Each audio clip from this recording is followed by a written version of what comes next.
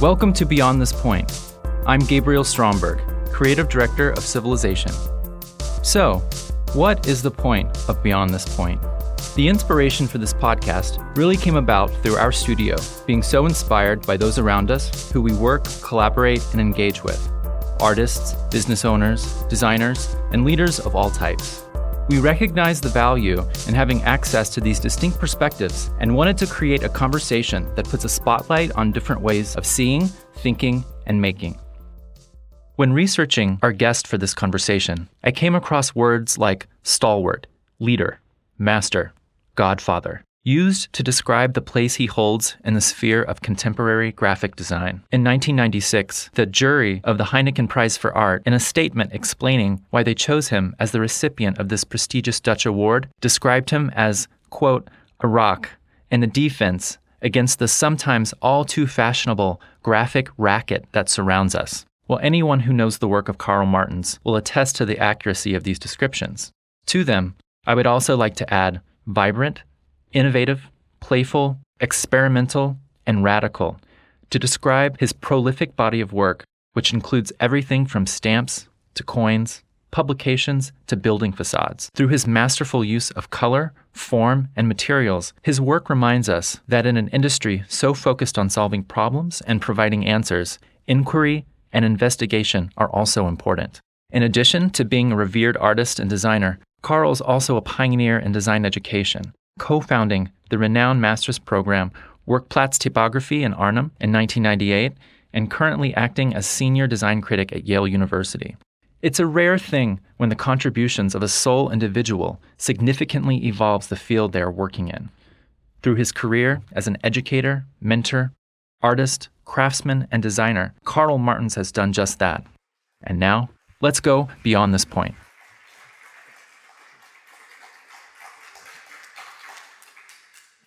Thanks so much for being here. It's an honor. Thank you for your beautiful introduction. Many of our studio's favorite designers are from the Netherlands, yourself, of course. There's a long line of Dutch designers that we admire: Wim Krauwel, Willem Sandberg, Mevis and Van Dersen. Is there a Dutch design aesthetic? And if so, could you describe it for us? Yeah, that's not such an easy question. So when you are in it, so it's a kind of. I have to admit, sometimes I really can you can distinguish it. So it's a kind of it, in general, quite simple, but I believe it's also in the tradition from, let's say, from Mondrian, from Duesenberg. That's where we grow up. It's now also in this exhibition. So your roots are also. Is the basis where you start your journey in life, and that's I believe that's not only for me but for most Dutch designers. Is that the start, and I believe it has to do with that. In the collection of essays on typography by Robin Kenros called Unjustified Texts, in an essay titled Karl Martens, he states that Dutch design resulted from a particular mixture of individual license and social application. And the social sphere seems to be an important component of Dutch modern graphic design. Why do you think that is? It has to do, of course, with the climate, also with as a designer you need a commissioner, so it's also the commissioner is part in the deal. So the design, you never do it in yourself. So it starts with the commissioner, it starts with the content and designer, and that's should be fit in order. So when the commissioner is not okay, then stop with it, because never happens okay. When the designer is not okay, you stop with it, and also when the public is not there, then it's also not necessary. So it's not. My complaint is a bit that designers in general are too much working for their own portfolio instead of being part in a process from together, making something together. And I was lucky in the beginning of my career that I was in contact with a Dutch publisher, a young socialist publisher's house, and people are really motivated by what they are doing. So we like to change the world. So it's an ambition, of course, we learn from it. But that was really a good motive to do things. And now the same publisher is, let's say, the people who are working with, they are not there anymore. But now it's more. How much delivers this book? What is the profit? And that's I'm not against profit, but it's that's not the right motivation. It should be secondary. In this time, it is primary, and I believe that's changing a lot on the quality. Some would say that the competitive climate that type of thinking produces also produces innovation. Do you disagree? Yeah, it's of course influencing the whole process. So it's a kind of, but it is never an excuse for design to make something bad. So I always also said to students, a stupid question don't need to get a stupid answer. And so that when you have as a designer to give an answer on a question, and then the question is stupid, so you don't have to give a stupid answer. So you can also try to make it on another level of another. Well, I want to go back to something you mentioned in answering the first question. You mentioned tradition. Yeah. Being an educator, you witness firsthand how new generations are approaching the field of graphic design, the tradition of graphic design. How do you see the practice evolving in the hands of the younger generation? Yeah, I believe much. I discover in my lifetime, let's say, and that's also the reason that I don't believe anymore in that specialism, graphic design, fashion, architecture. So I see much more, and that was already in Bauhaus also happening. So more an integration, so that people are not to focus on a too narrow part of life. So, in my opinion, the future should be much more general. So I discover, let's say, when a good fashion designer likes to make a poster, then he's able to make it, I believe. So the same values in the game with writing a novel, making a movie, making a poster. But I don't say that a fashion designer can make a poster, but only when he likes to do it. So then specialism is, for me, in the field of creativity, not such a good thing. That doesn't mean that someone can dedicate his whole life on one thing. That's okay, but even perhaps better. But I see it more as a broader thing, so not as a... Are there other disciplines in particular you feel designers should be exposed to better inform their work, to be better graphic designers? Yeah, for sure. So that's... it doesn't matter. So that's one of the things in Yale what I like, so that students also have to follow other classes. In the Netherlands, it is graphic design, graphic design, graphic design, graphic design. And that's, in my opinion, too narrow. So it should be better to make it secondary. So then also the people are thinking that is their life. So it's a kind of, and also graphic design books and graphic design, the whole world is graphic design, but it's also another world than the world of graphic design. And also, I believe graphic design is not so old. When I was educated, it doesn't exist even. I also believe in evolution. Things should change. What is valued for Bauhaus time is not valued in this time anymore. So there's another world. There's another history, and we can make use of the history. But we have to go, in my opinion, further. So in that way, I feel as a modernist, so that you have to try to use the ingredients and the circumstances from the time where we are living in. I know that you started off within the language of modernism, yeah. But a lot of your work breaks away from that. And I'm thinking in particular of a project like the design for the OWASP architecture journal, yeah. Where there's such a flexible grid and type system, and there's no real logo. It changes for every issue. Yeah. It's interesting because we've had a lot of designers on this podcast and in our lecture who part of their philosophy is breaking the grid, and I'm putting quotes in that. I think of David Carson, who it was an act of rebellion, and I think of April Greiman, where it was an act of expression. Yours seems to be more about investigation and evolution. Yeah, exactly. Could you talk about that? The grid comes from the Swiss graphic designers, and the Swiss, as you know, they are clockmakers, so they are really precise and they need control. Grid is also control, and when you see this in control, I hate it in a way, but it can also be very helpful. So to find the position on the page is very helpful that there is a kind of underlying grid. But when the Swiss came with it, it was working well in the beginning. Also, when I believe strongly in the work from pioneers, so people who are trying things for the first time. So the one who was first working with the grid was, of course, very new and promising. Wim Krauwel did it in the Netherlands.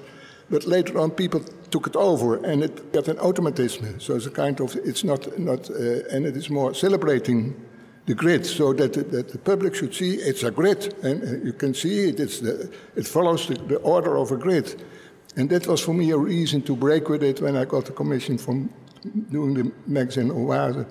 In that time, it was when you have to make for a company a kind of logo or typography. It's a fixed typeface, a fixed color.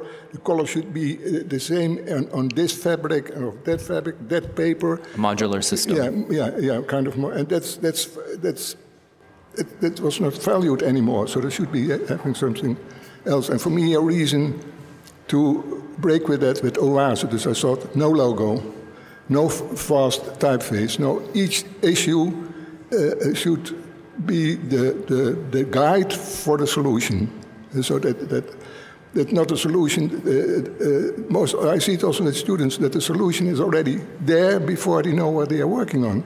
And I try to do with Oase. In each Oase, there is a kind of relation to the content, if it has to do with interior or with expression or with whatever. So that is, and that's also a beautiful thing. From design, so as a fine artist, you are your own commissioner. So you can say, I go painting, I go do this, I go do that. But for the nice thing from being a designer is that you get a given thing. And when you're analyzing it, in my opinion, then it offers already the solution for the form.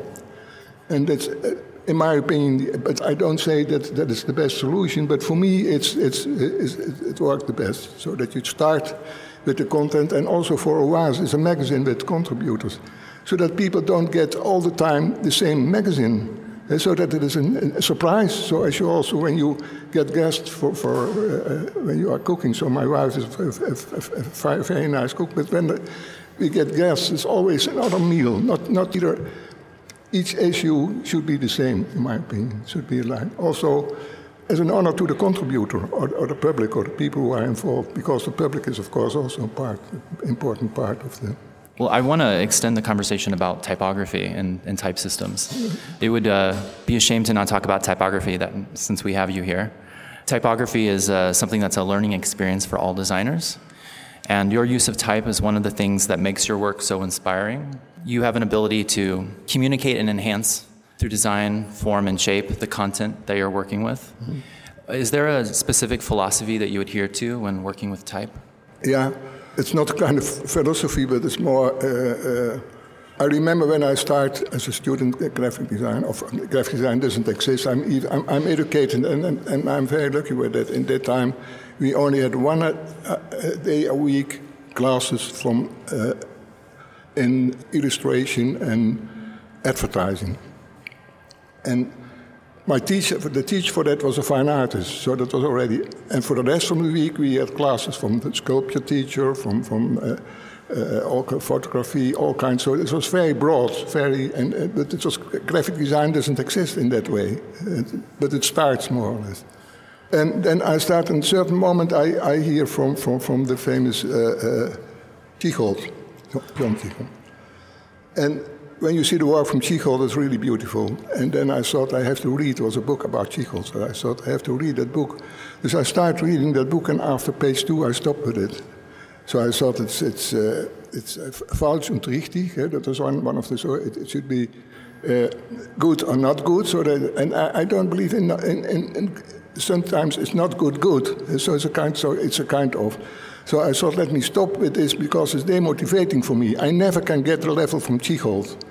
But there's a very, very good typographer, but also inspiring in a way, but I don't see it as a solution. So it's a kind. So I had the feeling that you have to find your own rules, and that was my motivation to try to do it in a different way. Is this a philosophy that you use as a teacher and a mentor, that you have to find your own rules? I believe that it is also in my approach of it's not so clear that I'm saying now I'm doing this or I'm doing that. It is a kind, but I try to motivate people to find their own solution for things. Also your own interests. It's also related to the question before. So when you are more interested in only work with type. When you are interested more working with images or with collage or with all kinds, do it your way. Try to find what belongs to you, and that's of course the most motivated start for coming to a result. I've read that the program at Werkplaats worked as a functioning studio, where teachers and students would work together on actual projects. Yeah, that was the start. Yeah. I know many design curriculums only offer simulated projects. It's rare that students get to work on actual projects for actual clients. Why is this important? Because what I said already, so the client is an important part in the game. So the designer, the client, and the public, and it's a kind of, but also the executor. So you have to deal with a printer. The printer needs to get the right information and the right. So and it is very easy to make a beautiful thing without taking care for how it should be printed or how it should be, what kind of paper you are using. So it's more so it's more real. So it's a kind of, and I thought, let's say, a postgraduate course should be more focused on practical things. And that was the reason for starting a model so that the students, my studio was in the school. And I got paid for 3 days a week. And students could knock on the door, and the door was open in a way. So they went all the time going in, and I was there the whole week instead of only 3 days. And I took my own work, back home in the evening.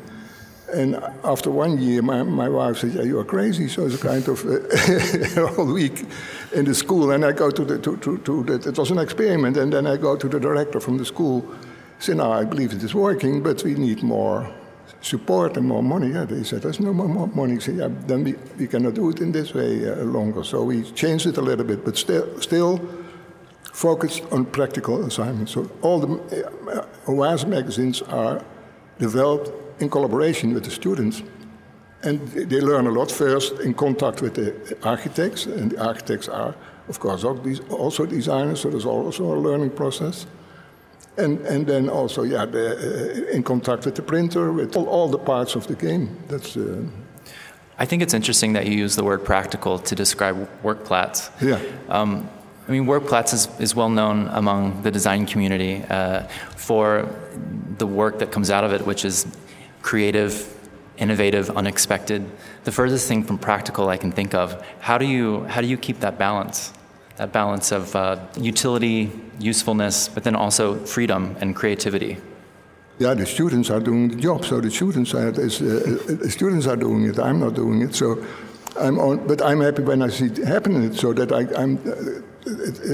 I see teaching more as giving facilities than saying, "So you have to do it or you have to do it." I'm so curious to see what the new generation is making and doing, and it's sometimes so surprising.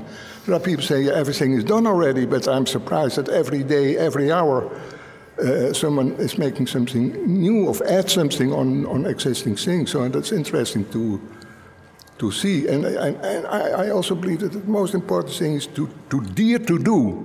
And let's say, and it is harder to dare to do when you have to do something what never is done before, than when you have to have a sample. So it should be green and a little bit that, and I make it a little bit different. That's for me not a big step in your development. So it's better to. You've been involved at Yale since '97. Does the American curriculum approach design differently?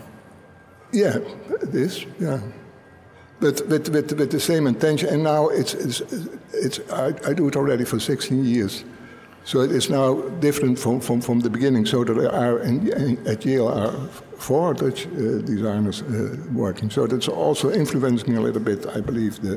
But also the community of students who are also influencing each other. There's also a dialogue between the students is now much more international. So it's from all kinds of places of the world are people coming together.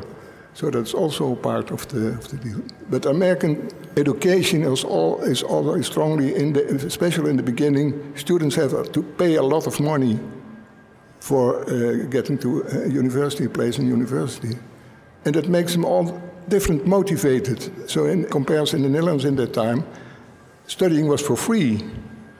But that makes the students also lazy in a way. So I also can do it tomorrow, but also can do. But from the other side, it gives also kind of a dilemma. So it also has freedom, so that they dare to do much more things, take risks. And I believe it's very important to take risks when you are a student, so that you have that's the moment that you can take make it interesting in that way. So that's. You seem to have two worlds that you work in: your commissioned work, and your freelance work. What you call your free work. How do these two bodies of work relate to one another? No, it starts with my prints, so it is related to the graphic process. Making a print is comparable what a printer is doing. So it's even the smell of ink. So the smell of ink makes me happy already. So that's all.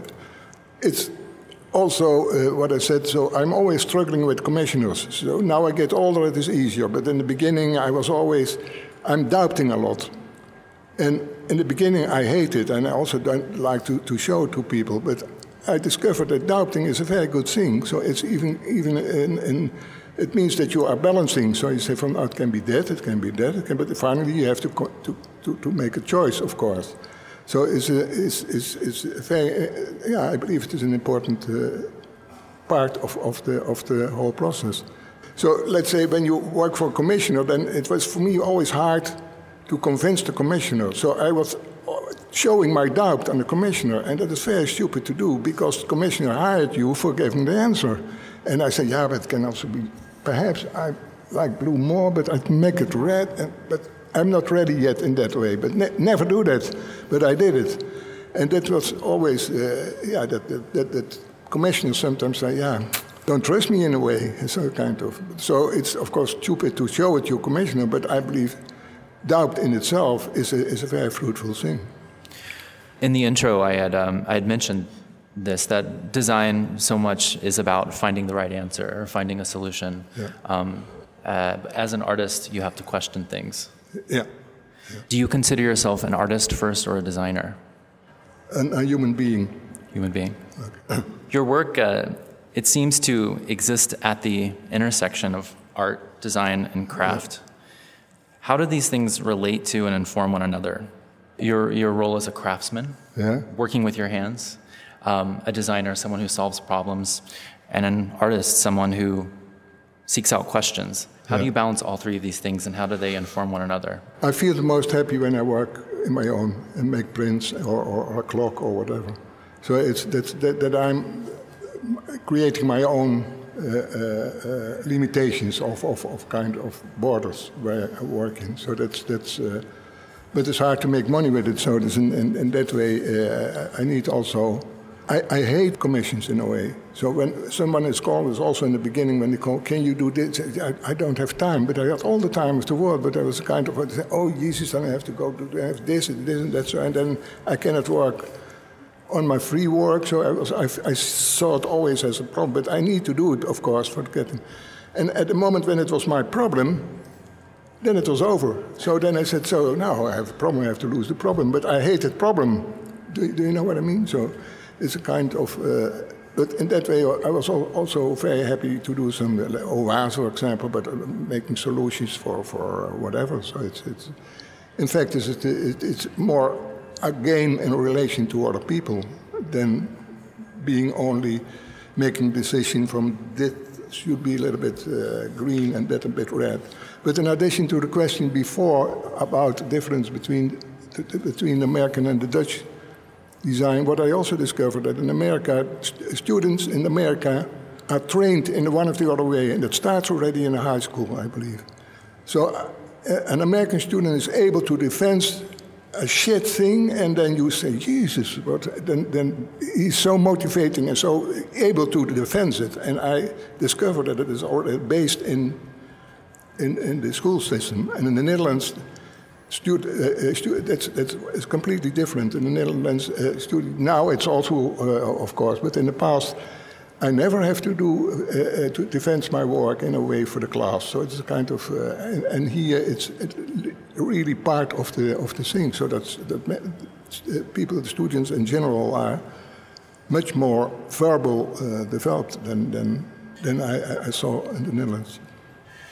Why do you think this is? Why do you think they're more verbal and more defensive? Now that already in the primary school that a kid is in the middle of the center and now tell me the story and explain me this and do that. It's also now in the Netherlands more. But in my time it was nothing. So you are a child. You are not over the world in a way. I don't know what it is, but students in the Netherlands, when they have to defend the work, when they start teaching us. Yeah, it was horrible in general. So he said, be more proud about what you were doing. And the American students, I discover they are always proud. So I'm here and I tell you what happened. That is, it's not bad to do that, of course. Yeah. I would imagine that most finished design work, you have to utilize a digital format. Yeah. You have to use a computer. But you use so many analog methods, printing, collaging, using your hands. What is the relationship for you between craft and technology? Yeah, the computer is also a toy, so it's an ink ruler also. So, but it's another dimension. So it's another. It's different, but I don't see the difference so much. It's more the longing. What is the best system of method to get to the final thing? Do you need photography? Integrate photography. Do you need computer? Integrate computer. I'm also making combinations from prints and digital prints in combination. So there's a kind of, I don't see so much the difference. Well, as someone that has a history of doing everything by hand, what was your experience when you first had to make that transition to digital technology, when you first had to start using a computer? What was that like? Yeah, it was new in my life, but at the moment when it is part of, when you can use it in your work, so then it is another thing. So it's, yeah. But it was in the beginning also an adventure to see it. It opens a lot of ways, so it's a kind of... What, let's say, in the past also in print, things are limited, and that is a good thing, but let's say now with the computer, there is no limit. So students can make, in the past, let's say, when a graphic designer has to make a product, he has to make a drawing. He brought a drawing to the lithographer makes a litho, and then it goes to the printer, and the printer makes a print.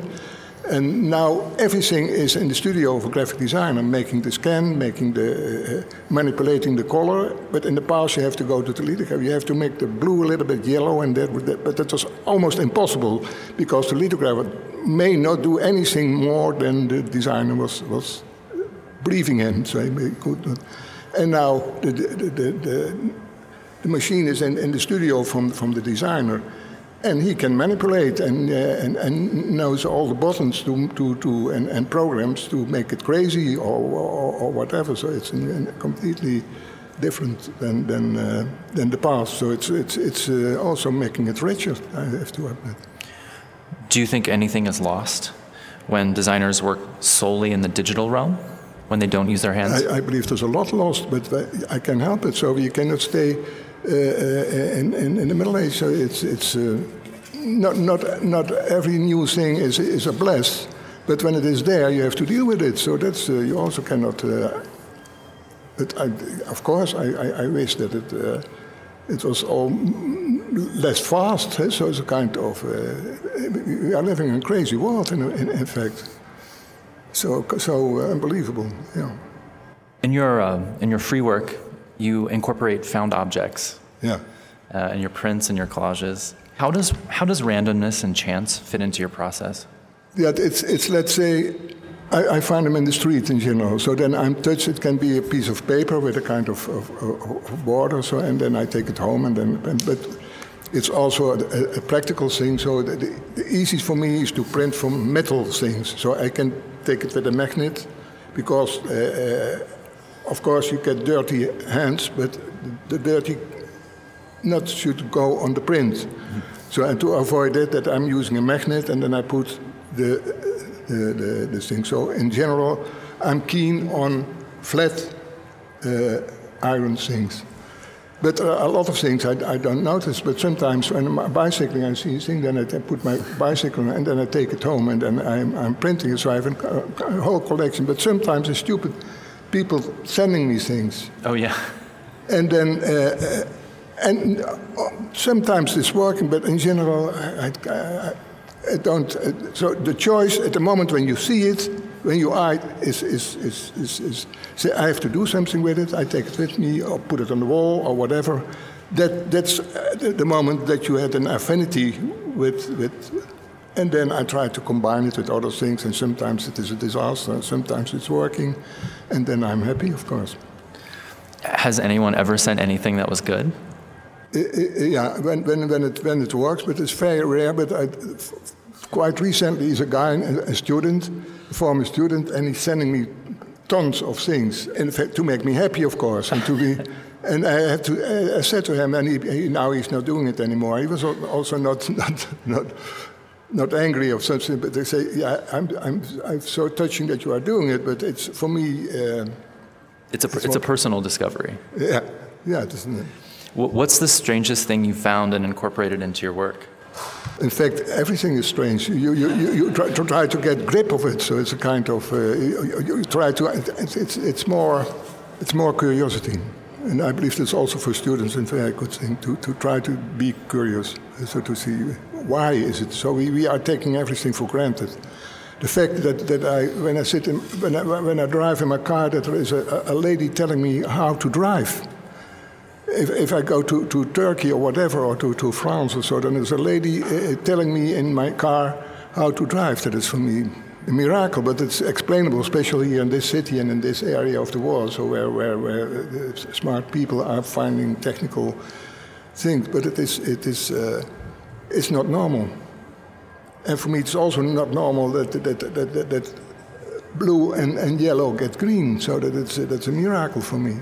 So 1 and 1 is 3. So that is unbelievable. So it's kind of for me. So it's kind of for other people, it's very normal. But the fact that we all have an iPhone, that I can make a picture for you, and 2 minutes later my wife sees your face. That's for me.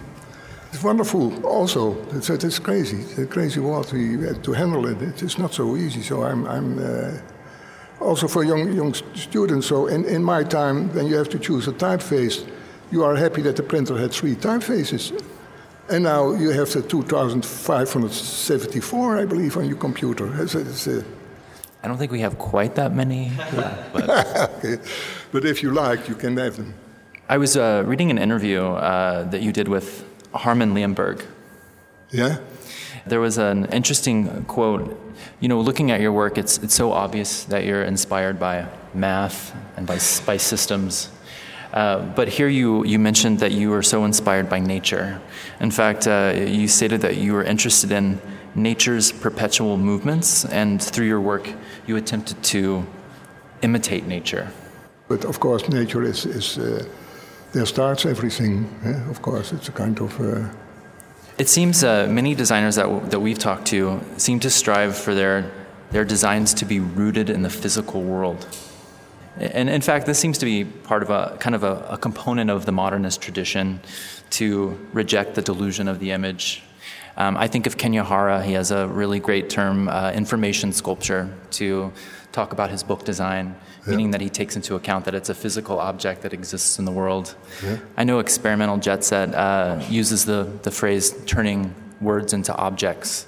And they spoke at some length when they were here, the fact that when you see their work, the fact that it's on paper is really important to them, that it's an object that exists in the physical world.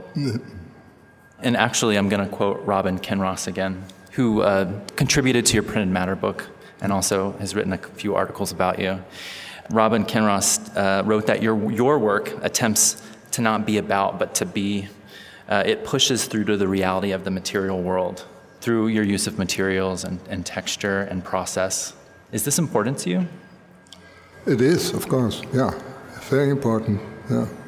But yeah, it's hard to say something about it. But everything is part of the deal. It's also part of the expression. So as paper can damage every design. So that there is a kind of starting point. So it's a kind of what is the word?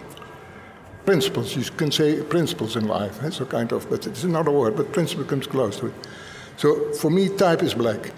That doesn't mean that it should be red, but it should be a reason to make it red. So black, for me, it's black. The Bible is black. So it's kind of, so the word is black. But when the word is not black, so there should be a reason to make it red, because you like to express something with it, of a distinction or whatever. So I don't say every word needs to be black, but there is a kind of common general laws are valued. And that's for me the starting point. So normal and make it abnormal. And another thing is, I believe that you also have to integrate the public in your. So my drive is to in graphic design and also in making covers to be absent, so that it is not telling from look here, it's about that, but give the feeling to the public that they can finish it, so that they say, oh yeah, perhaps it is about. Is there a project coming up that you're really excited about? I got a commission to do in Le Havre, the city from Le Havre in France exists 500 years next year, and they asked me to color the beach cabins. So there are 700 beach cabins on the beach, and they asked me to color them, of to not color them, but to do something with it. And then I proposed to do something in collaboration with students from the. But also from the university, mathematicians. So I set up a range of colors and a range of bars, and then in algorithm, because I cannot decide it from 700 beach cabins, that color should be there and that should be there. So as I was looking for, let's say, for the telephone cards, for a solution for that, then I asked now for collaboration with mathematicians from the university, students, and together we're developing a kind of color system for and applying it on the beach cabins, and that's a huge work. So in that sense, and also sometimes difficult. That's also what I said in the beginning. So that I hate commissions. So that. You have to sell something, but it's not there. So people ask to do something, but there's nothing. So, but I found it an intriguing thing, and it's also very tension. But I believe it's also important to feel the tension, so that you should be, You need to be involved in your work, of course. And when it is easy going, then it's not. So it can be good, it can be not good. I don't know. You've done a number of projects, building facades, working with architecture. Yeah. Is it different approaching the design process for a project like this, different than, saying, designing a stamp or a book because of the size difference, the context? Yeah, it's of course it's different. So in architecture, it's always collaborating with architects. So he's more or less the boss. So it's his building of her building. So it is not. And in making books, you are more the director. And I compare a book a lot with a movie. So it's there's a kind of architecture. You come in the book, and then so there is a kind of order, a kind of let's say, a book with images. So there's a kind of storytelling in a way. So it's kind of how to. There's a sequence. Sequences. So I learned from a Dutch writer. He said when you are writing a novel, a crime novel, and someone should in chapter 15, then there should already a gun at least on page 3 or 4, so that the gun is there, and then why is the gun here? And then suddenly a gun, so that things are related. So that is a kind of that's for me always a help. So, but I found the word that archetypical things. So what we see as in the world. So we have a lot of archetypical things, and I try to respect that till the moment that I had the feeling now that should be changed in this case. So that's helpful for me. Otherwise, you can go everywhere. But when you are be faithful on archetypical things, as I said, black for, and I created for myself, black for type, and not bigger than necessary, and why should it be different, and why should all the time. That's for me always helpful by taking decisions. Carl, thank you so much for being here. This was such an honor speaking with you today. And I'd also like to say thank you to the Frye Museum for letting us use this beautiful space. Thanks, guys.